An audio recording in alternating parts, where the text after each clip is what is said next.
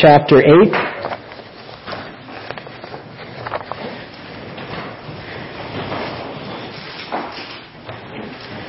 Going to be looking at the next section. It's always easy, at least at this church, to know what I'm going to be preaching on next because it's just the next thing.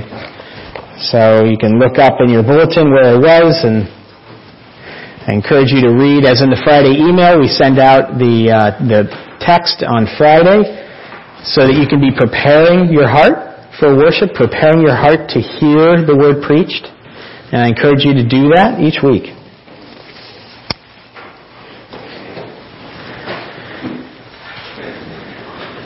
If Christians were known for one thing in the first 3 centuries of the church, it was for their fearless faith. Their fearless faith. The accounts of the early Christian martyrs gives us evidence to this. Their name is almost legion. There is one such martyr whose story has been passed down to us for almost 1,800 years, and her name is Perpetua. Maybe some of you have heard of her or heard of that name.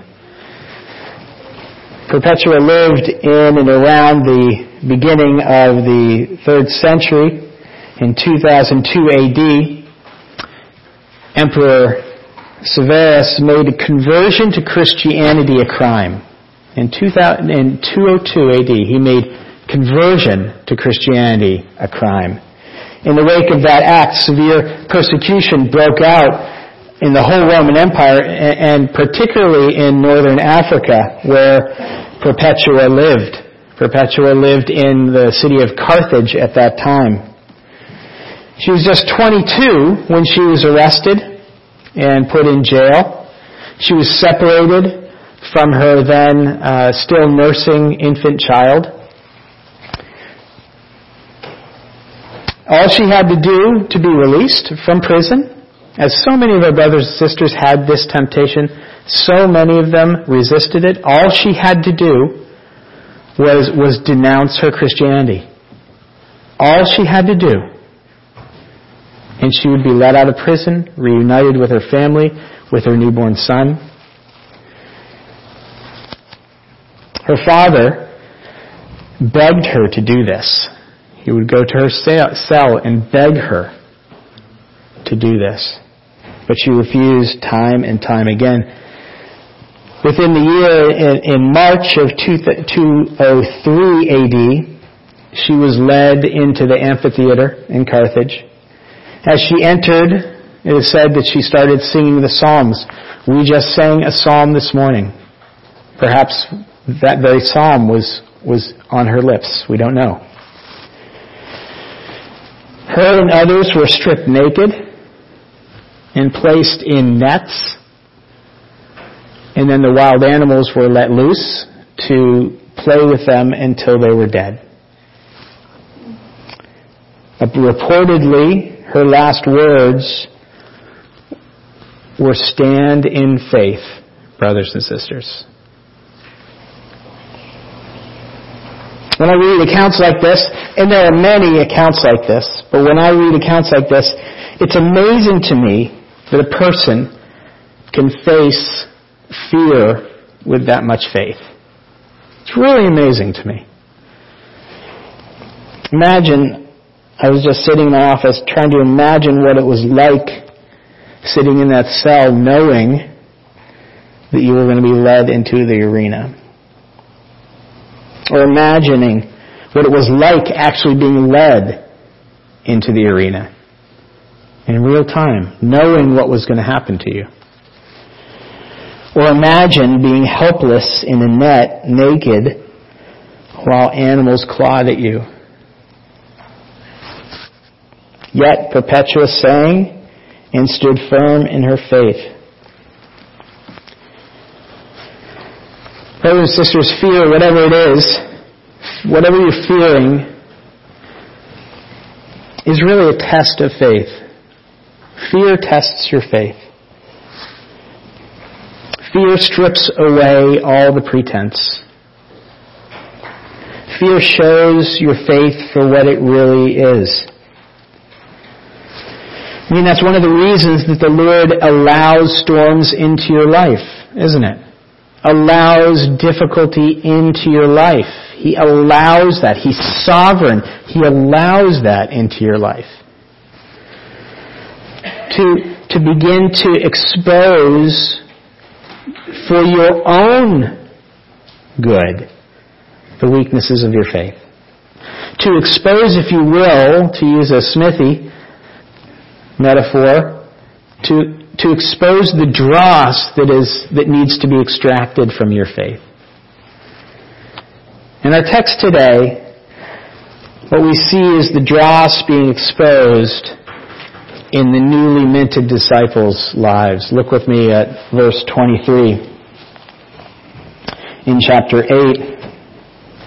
In God's Word, we read, "And when he," that is Christ, "got into the boat, his disciples followed him. And behold, there arose a great storm on the sea, so that the boat was being swamped by the waves. But he was asleep.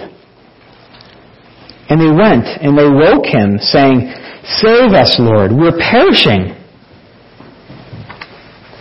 And he said to them, 'Why are you afraid? You have little faith.' Then he rose and rebuked the winds and the sea, and there was a great calm. And the men marveled, saying, 'What sort of man is this, that even the wind and the seas obey him?'"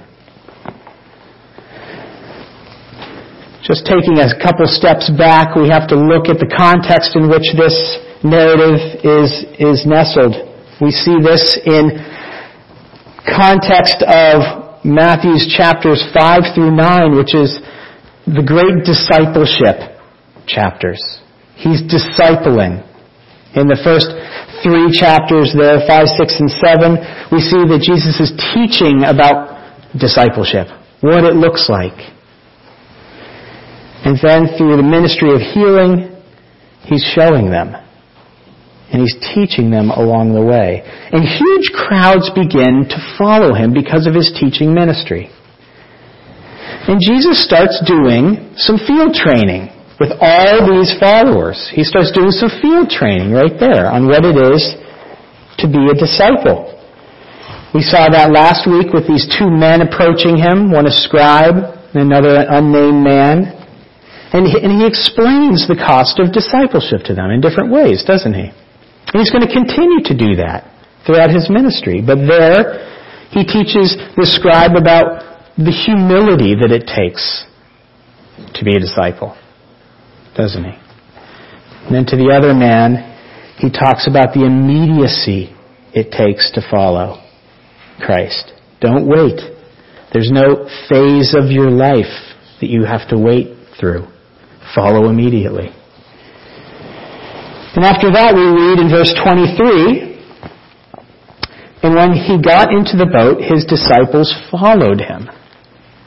Right after he talked to that man. I think Matthew wants us to make a connection there.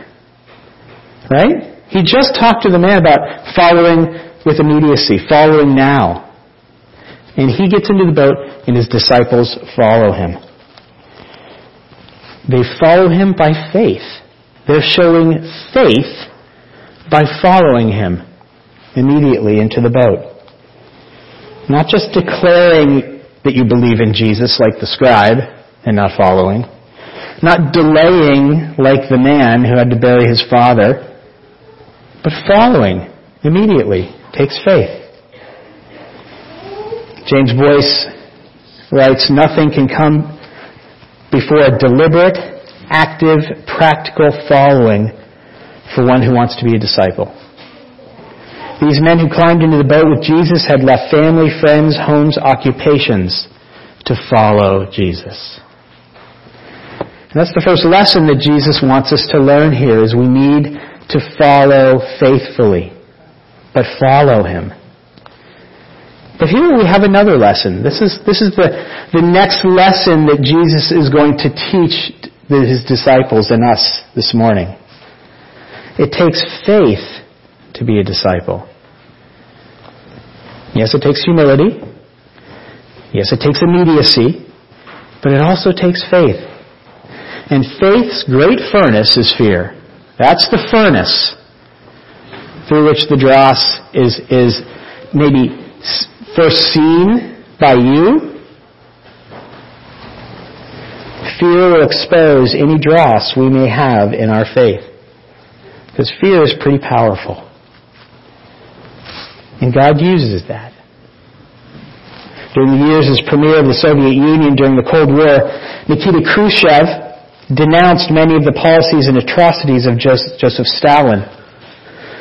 Once when publicly criticizing Stalin, Khrushchev was interrupted by a shout from a heckler in the audience who said, "You were one of Stalin's colleagues. Why didn't you stop him?" Khrushchev paused and said, "Who said that?" There was an agonizing silence. Nobody moved a muscle. Then Khrushchev replied, "That's why." Fear can make us go almost instantly from boldness to timidity, right? It can make us go from confidence to cowering, from faith to faithlessness, to forgetfulness. Daniel Doriani in his commentary says, "All-consuming fear resists comfort, forgets the power of God, and extinguishes faith." Listen to that. That's what fear can do to us, brothers and sisters. We can resist the comfort that God gives us. We can resist that because we're fearful. We can forget the power of God, and it can extinguish our faith. And that's what we see here with the disciples, isn't it? They faithfully get in. They've left everything. They've followed immediately. But their faith just kind of, like a candle that gets too close to a flame, just melts away. And so Jesus, I think, wants to teach them two lessons in this boat. Two lessons about faith in the face of fear. And the first is, when faced with fear, always remember Jesus' words. Always remember Jesus' words. When you're scared, when you're fearful, when fear comes up, always remember His words. So Jesus is ready to move on from the ministry on the west bank of the Sea of Galilee near Capernaum. He wants to make his first foray into Gentile territory. So in verse 18, he gives orders to go to the other side, if you look there. Mark recounts for us these exact words in his account. Jesus says, "Let us go across to the other side." Let us go across to the other side, disciples. So his inner circle climbs into the boat, which archaeologists have found out that it's roughly about a 30-foot boat. This is a substantial boat, a 30-foot boat.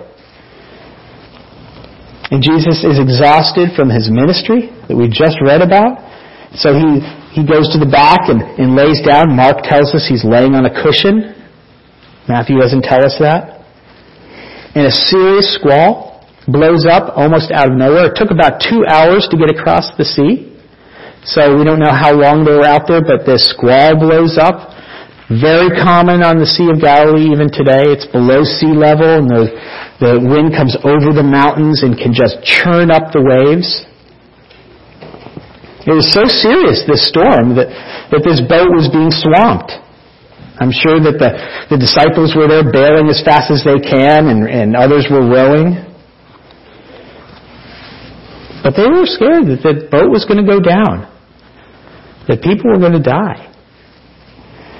And these were fishermen, some of them, so they knew this lake. This isn't like me going out with Abe or Steve or Peter on the boat, and when they're fishing, I see 4-foot waves, and I'm like terrified, and they're just steaming along. This is nothing. It's not like me going out there. These are fishermen. They know this. They thought that they were going to sink. So they go and they wake Jesus up. And they say something that we read and we go, you know what? This sounds a lot like faith. They say right there in verse 25, "Save us, Lord, we're perishing." That, on paper, seems like a faith-filled thing to do, doesn't it? They went to the right person. They're in trouble. And they ran to Jesus. Sounds wonderful, right? But then we remember that saying that is true. There are no atheists in foxholes. Anybody that's in trouble, they'll run to anything that they think will save them. If you've seen Ken Burns' documentary on Vietnam, you remember that through that documentary he had letters that men in the field wrote home, and he would read snippets of them throughout the documentary. In one such letter, a young man writes honestly, "I do not believe in God until the next firefight." We always run to Jesus when we're afraid. But we run to Him many times with wrong attitude, wrong motives. Mark's account fills out what they said to Him. You can read about that in Mark 4. He says they go to Him and they woke Him up and they said, "Don't you care if we drowned?" Seems pretty accusatory, doesn't it? It's out of self-preservation, not faith, that they went to Jesus. And Jesus reinforces this because He wakes up, and right here in Matthew 8, He says, "Why are you afraid, O you of little faith?" He puts His finger on it. They're not coming to Him out of faith. They're coming to Him out of fear and desperation, self-preservation. And He says, "Where's your faith?" He accuses them of fearing for their lives and not trusting Him. But here's precisely when we have to ask the question, how can we ask that question to them? What were they supposed to have faith in? What weren't they trusting in? What weren't they trusting in that Jesus says you should be trusting in this? And the answer is they weren't trusting in Jesus' words. They didn't have faith that what Jesus said they were going to do was going to happen, going to the other side. They didn't believe Jesus' words. Harry Ironside, the pastor of Moody Church in Chicago for 20 years in the 20th century, mid-20th century, wrote, "Jesus telling them that they would pass over to the other side should have been the grounds of their confidence. He did not bid them to enter into the ship to possibly be drowned in the lake, but to go with Him to the other side. Had they remembered those words, their faith would not have failed." Had they remembered those words, their faith would never have failed. See, Jesus told them, we're going to the other side. We will go to the other side. And no matter what may come, if Jesus says it, it will come to pass. If Jesus says it, it will come to pass. If God says it, it's true. And so He accuses them of having little faith in what He has just said. They should have believed. They should have trusted. That's what Jesus is saying. And that is the key to having faith when faced with fear. The key is you trust what God says, not the experience you're in. Trust what God says, not the experience you're in. You have faith in God's words, not how you feel at the time. And to do that, you have to know God's Word. You have to know the promises that God gives you. A couple of months ago, I got this in the mail. I had no idea what it was. I opened it up and I'm like, well, that's interesting. What is this? Is this one of these trick boxes where you have to move things to get into it? And luckily my wife was there and she kind of smiled and laughed a little and she said, "Oh, honey, that's a promise box." I said, "What's a promise box?" She said, "It's a box that you put God's promises in and then you pull them out on a daily basis." I said, I grew up a Christian, but I've never seen a promise box. So here's a promise box. Because, brothers and sisters, this is how you live daily by faith in what God says. You know God's promises. And so when you come into a circumstance, when you have a feeling that is taking you off the rails, you go back to what God says, what He promises you, and you remember that. Knowing and remembering God's promises, that's the definition of living by faith. Remembering the Word of God, not how you feel. So when you lose your job, you remember Jeremiah 29:11, that God has a plan for you, and He's not going to leave you dangling. He has a plan that is going to prosper you. Maybe not financially, but maybe spiritually. And He's going to give you a future. This is not the end. And that's what you believe. You pull it out of the box and you say, that's what I choose to believe. I'm having faith in this and not my circumstance. Or when you're exhausted of living a different life in the world. Have any of you ever felt like that? My goodness, it's exhausting living as a Christian sometimes. Because I'm constantly doing things that the world is not doing. I'm tired, Lord. Then you pull out Galatians 6:9. And you read it and it says, let us not become weary in doing good, for at the proper time you will reap a harvest if you do not give up. And you say, I choose that over how I feel. Or maybe you doubt your salvation. Have any of you done that? Have any of you had a day or a period in your life where you go, I'm not so sure about this? Francis Schaeffer did for a whole year in the 50s. But he finally remembered what Jesus said, he who began a good work in you will carry it on to completion until the day of Christ Jesus.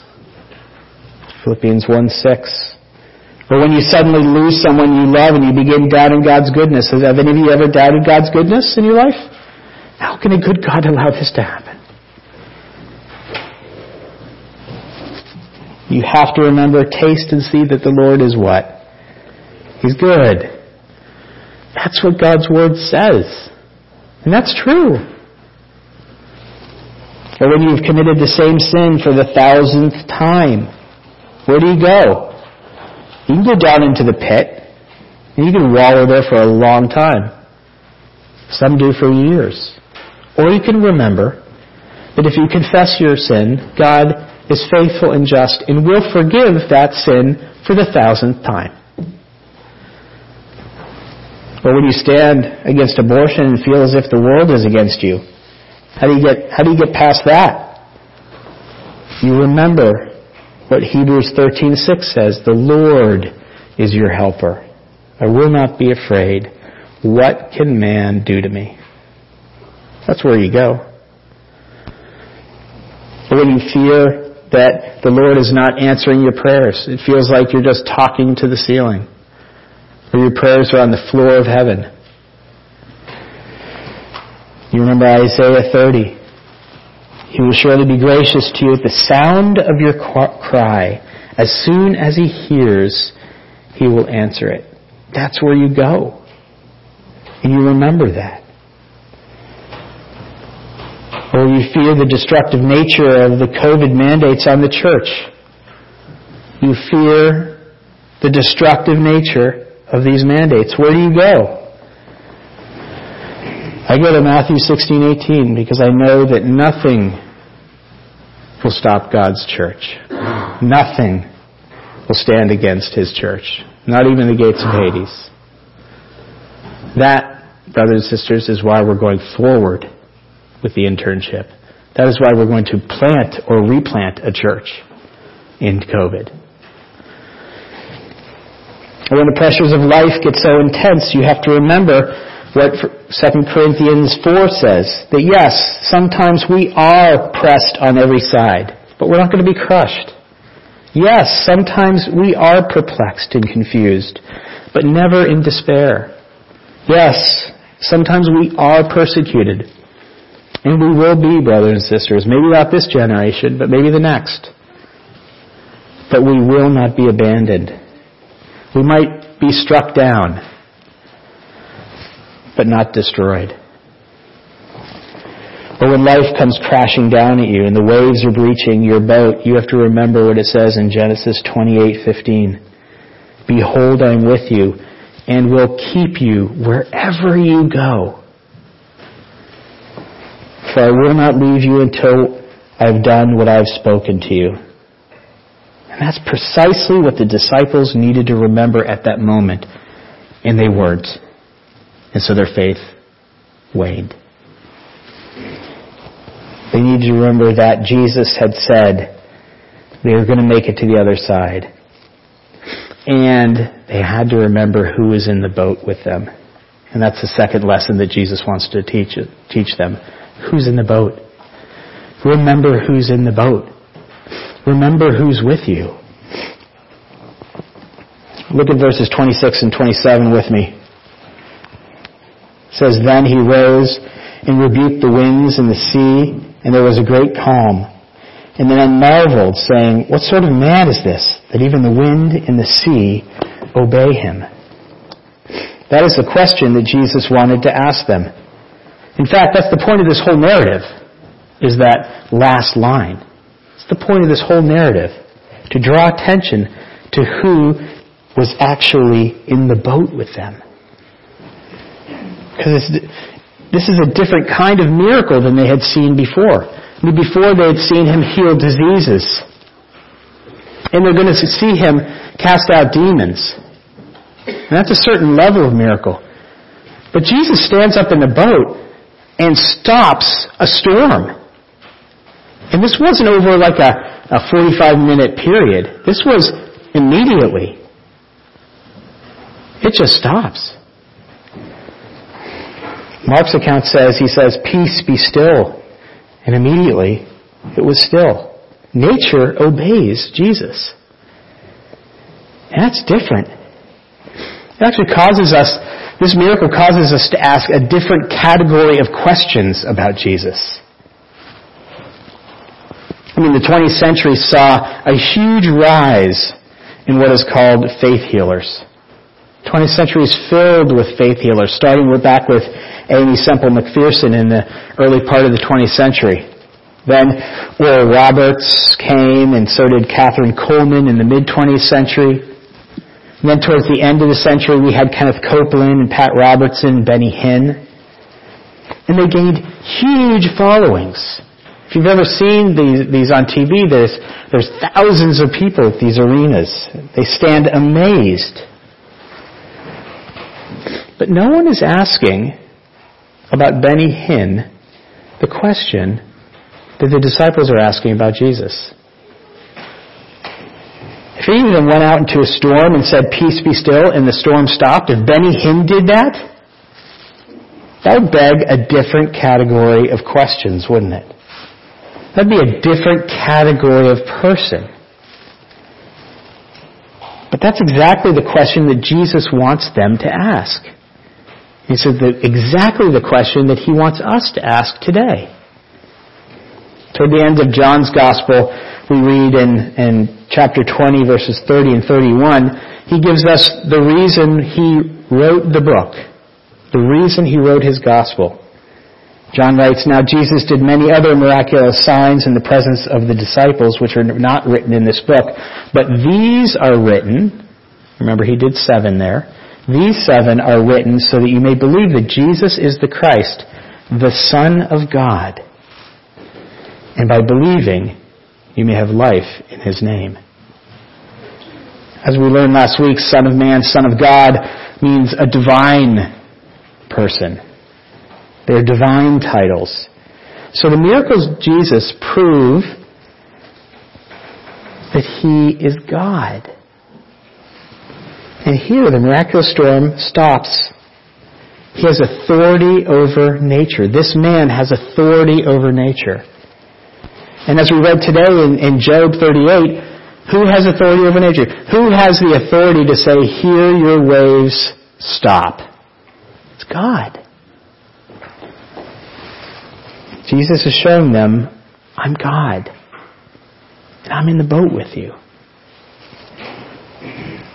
And Jesus being God has implications in everybody's life. For those of you who are here or are listening on YouTube at home and you've never thought deeply about Jesus being God, I want to take a moment to think deeply with you about what that means, what that implies. If that's true, if Jesus did quell the storm, if Jesus is God, I want you and all of us to realize how much God loves us. He loved us so much that He came rushing to our rescue. God loves you so much that He came rushing to your rescue. Brian Chappell writes in one of his books that one of his wife's most powerful images in her life came in childhood when she, Brian Chappell's wife, and a neighbor girl were playing in some woods behind their home. The neighbor girl wandered from the path and stepped on a nest of ground bees, she says. As the bees began to swarm and sting, the girl screamed for help. Suddenly, out of nowhere, she says, like Superman, her dad, this other girl's dad, came rushing through the woods, leaping over fallen logs, breaking through vines and bushes. He swooped up one girl under one arm and the other under the other and sped full speed away from the hive. As he ran, the father's grip actually bruised their arms, and the branches scratched their thighs, and the thorns grabbed at their clothes and skin. The rescue hurt, but it was better than being stung by the bees. Just like that father, God saw you and I, that we were in a desperate situation, a rescue type situation. Not from stinging bees, but from the sting of sin. Sin is like a poison to our souls. Sin kills us slowly. Our sin has caused us to be on the road to death and to hell, to forever being cast away from God's presence. And that is described in Scripture as a dark place with no light, as a place of pain, as a place of fire, as a place of gnashing of teeth, of weeping. That is the nest you're standing on right now. And like that Father, God loves you so much that He came rushing from heaven to earth in Christ Jesus. And He lived a sinless life on your account. He wanted and desired to obey God, and He did in every way, so that He might be an acceptable sacrifice for God, for you and me. So that He could pay the death penalty that you and I owe God for our sin. And that's what He did on the cross. He endured pain and loneliness on the cross so that you and I don't have to. He took the wrath of God for your sin so that we could be accepted and loved by God. He took the death penalty that sin requires in His own body so that you and I might live forever with God. And through the resurrection 3 days later, He proved all He said is true. And today, God sees you standing on that deadly beehive of sin, and He rushes towards you, and He extends His hand to you and says, I'm here to rescue you. Are you humble enough to take His hand? Are you willing to humble yourself and say to Jesus, I need forgiveness. Please, please save me.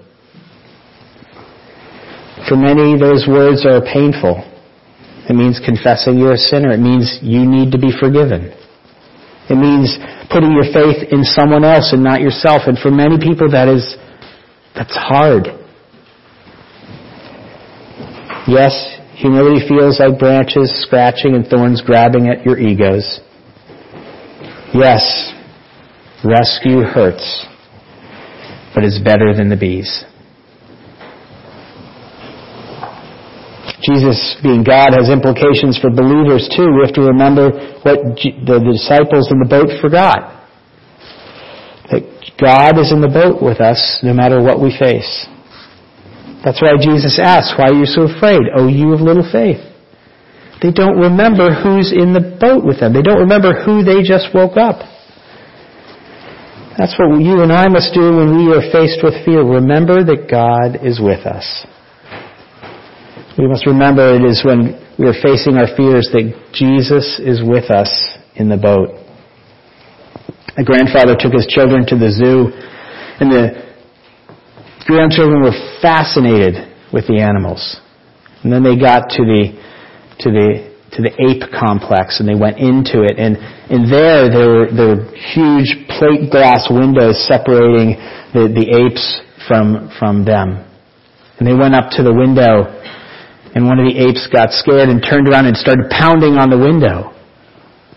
And one of the grandchildren were terrified and ran to the grandfather.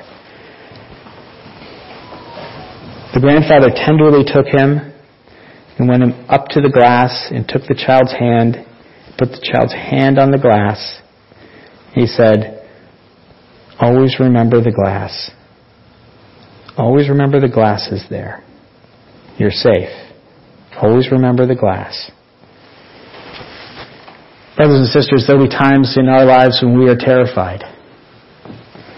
When life rages around us, it is then that we have to remember